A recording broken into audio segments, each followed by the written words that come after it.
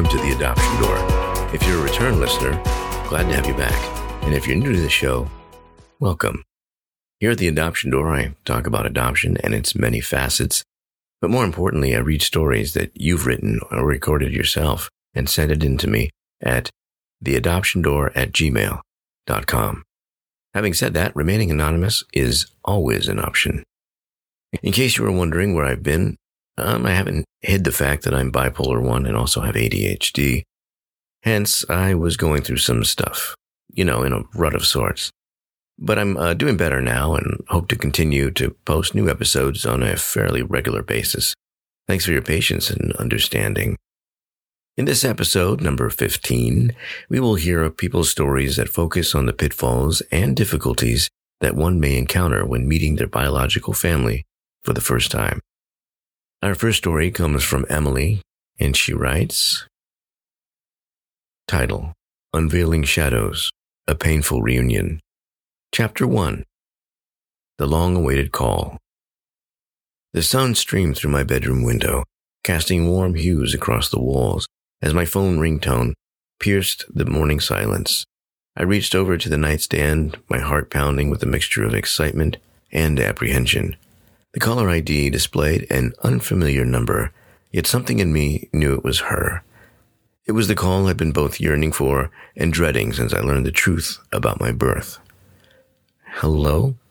I answered, my voice betraying my nervousness. "Is this Emily?" A hesitant voice replied. It was a voice tinged with uncertainty, yet it held a familiar sound that resonated deep within me. "Yes, this is Emily," I confirmed, my grip on the phone tightening. "It's me, Sarah," the voice finally confessed, and my breath caught in my throat. Sarah, my birth mother, a name that had been whispered secret for so long, was now living, breathing presence on the other end of the line. Chapter 2. A Reunion of Hearts. Days turned into weeks, and the anticipation grew as Sarah and I exchanged stories, trying to bridge the gap of 25 years. Her tale was one of regret and sorrow, a young woman coerced into giving up her baby by societal norms and family pressure. My adoption had been a secret locked away, and discovery of it had unraveled emotions I had never imagined. We agreed to meet at a quaint coffee shop, its cozy ambience contrasting sharply with the storm of emotions raging within me. As I walked through the door, my eyes searched for the woman who shared my bloodline. There she was, sitting by the window, a mixture of hope and trepidation in her eyes. Our initial embrace was awkward, both of us unsure of how to bridge the gap between the past and the present. But as we settled into conversation, the years just seemed to melt away. We laughed, we cried, and we shared our dreams, our fears, our lost time. Chapter 3. The Shadows of Disappointment. The initial euphoria began to wane as the cracks in our relationship emerged. Sarah's reasons for giving me up had been more complex than I could fathom, a blend of familial pressure, personal insecurities, and societal norms that were prevalent at the time. While I tried to understand, a part of me couldn't help but feel abandoned, a feeling that I thought I had long overcome. As the weeks turned into months, our conversations became strained. The stark reality of our differences began to overshadow the bond we had initially forged. Our worldviews clashed, and I realized that the mother I had envisioned was not the woman before me. The wounds of my childhood, inflicted by a sense of not belonging, resurfaced in a painful symphony of disappointment. Chapter 4. Acceptance and Healing. Amid the tumultuous sea of emotions, I began to realize my journey was not just about discovering my birth mother, but also about finding closure and healing. I grappled with the complexity of forgiveness, understanding that Sarah was human, laden with her own mistakes and vulnerabilities. While our relationship would never mirror the idyllic image I had once nurtured, it could find its own place in my heart. Over time, Sarah and I learned to navigate through the waters of our past, finding solace in shared moments and mutual respect. We accepted each other's flaws and learned to appreciate the connection that fate had brought into our lives. Epilogue. Unveiling the light through shadows. Meeting my birth mother was an experience that shook the foundation of my identity, forcing me to confront buried emotions and question the meaning of family. It was a journey fought through pain and beauty, disappointment and growth. Through the cracks in our relationship, I found the strength to confront my own insecurities and redefine my concept of love and belonging. Sarah remained a part of my life, albeit in a different capacity than I had envisioned. Our story was one of imperfection, of scars that never truly faded, but it was also a testament to the resilience of the human spirit and its capacity to heal. As I look back on our shared journey, I realized the shadows of our past had ultimately unveiled a light that illuminated the path towards self-discovery. And here's story number 2 from Amber in Delaware. As an adoptee, I always carried a sense of curiosity about my biological family. Growing up, I had a loving and supportive adoptive family who never hid the fact that I was adopted. However, as I reached adulthood, the desire to connect with my biological roots grew stronger. With the advancements in technology and the increasing popularity of DNA testing, I decided to take the plunge and explore my genetic heritage. After receiving my DNA test results, I was excited to see matches to potential relatives, including a close match that indicated a likely first or second cousin. The prospect of finally connecting with someone who shared a piece of my genetic puzzle was exhilarating. We exchanged messages and discovered that we were indeed first cousins. She revealed that she had been in touch with my biological mother, and even met up with her a couple of times. My heart raced at the thought of meeting my biological mother, and my newfound cousin offered to arrange a meeting. The day of the meeting arrived, and my emotions were a whirlwind. I was nervous, excited, apprehensive all at once. Walking in the park where we had agreed to meet, I scanned the faces until I saw someone who looked like me. There she was, my biological mother, sitting on a bench. As I approached, our eyes met, and I saw a mix of emotions in her eyes: surprise, uncertainty, and perhaps a hint of guilt.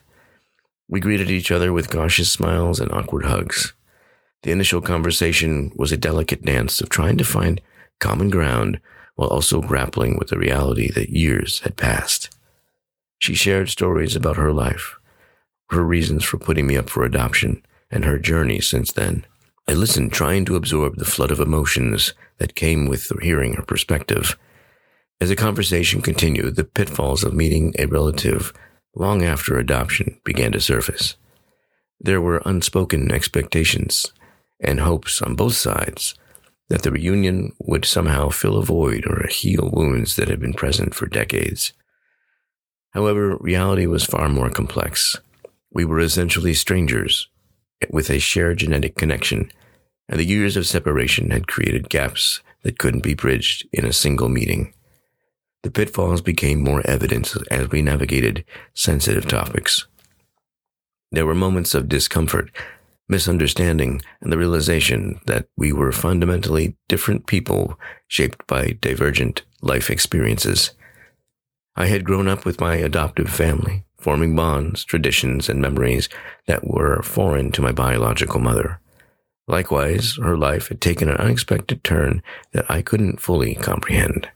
As the meetings came to a close, there was a bittersweet mix of emotions: gratitude for the opportunity to finally meet, sadness for the lost years, and a dose of reality that this single encounter couldn't undo the past or magically create a seamless connection.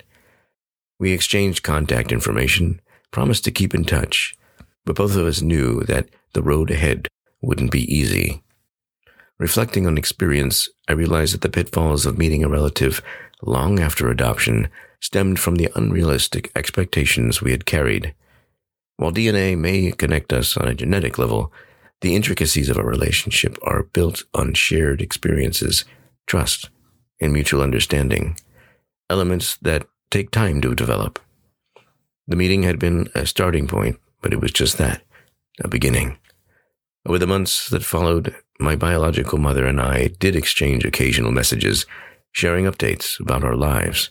The connection was tentative, and it became clear that building a meaningful relationship would require patience, open communication, and a willingness to accept each other's differences. The pitfalls of that initial meeting served as a reminder that while adoption may create opportunities for reunions, the complexities of human connection can't be forced or rushed. Okay, now I'd like to go off script and ad-lib here for a moment.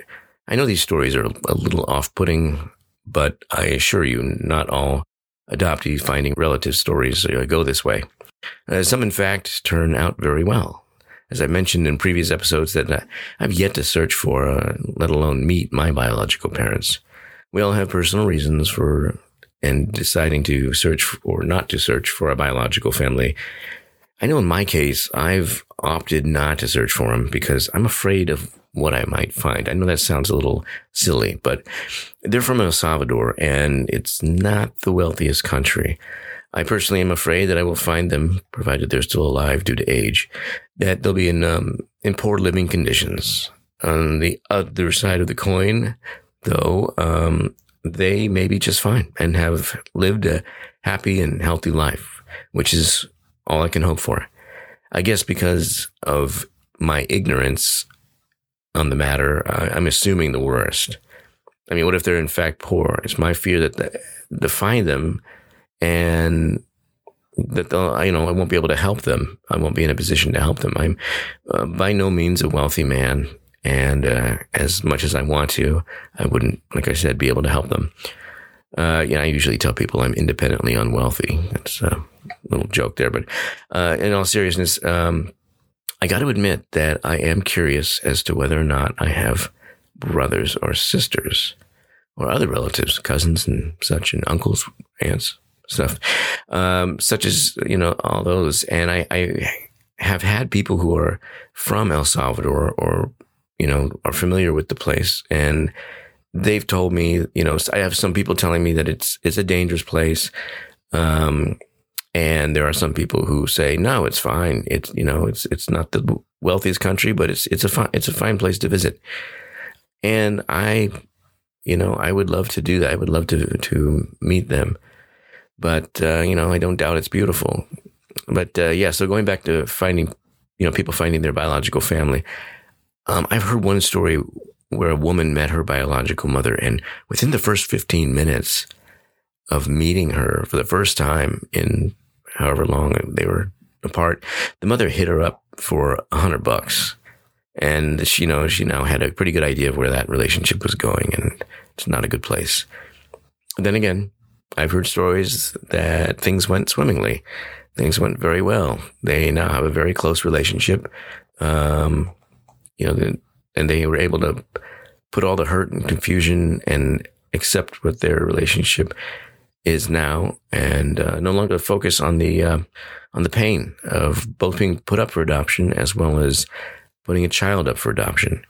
So those two different scenarios, the one mother hitting her daughter up for, $100, and then the other story, other people where they, had a great time and are very close right now. So it's really a crapshoot as far as, what your experience might be or has been, if you've made that journey. If you've made that journey, email me. I'd love to hear about it and share it on this show. But yeah, so, you just never know how a meeting will go. For some, it's worth the risk, and while others, it isn't. And there's no right or wrong answer. You have to decide what's best for you. But I will say this, if you're a parent looking for your child, keep in mind their age. Because some may be too young to process the encounter. And mentally, they're not ready for such a situation. However, if they're adults, that potentially may be a better time. So whether you're an adult or a child, you also have to be prepared for the fact that they potentially don't want to meet you because they've got a life that they feel would interrupt it and be disruptive to their life as it is. So, keep that in mind as well. it's a hard pill to swallow, but it may be something that you have to really consider. You never know. Okay, that wraps up episode 15. Thanks for tuning in. And if you have a story you'd like to share, you can email it to theadoptiondoor@gmail.com. You can write it out or record it yourself and send it to me as an MP3 or however you'd like to do that. And I would love to share it on the show. You can remain anonymous if you'd like, or you can tell me your name and where you're from. And that would be awesome too. I would also like to thank Emily and Amber for their contribution to the show this time. And you can find me on your favorite podcast platforms as well as YouTube and Facebook under the name The Adoption Door. Don't forget to like and subscribe to the show, both on Facebook and YouTube, and leave a comment. It really helps me out. I'd really appreciate it. Thanks again for listening, and I'll see y'all on episode 16. Take care of yourself and be kind to others.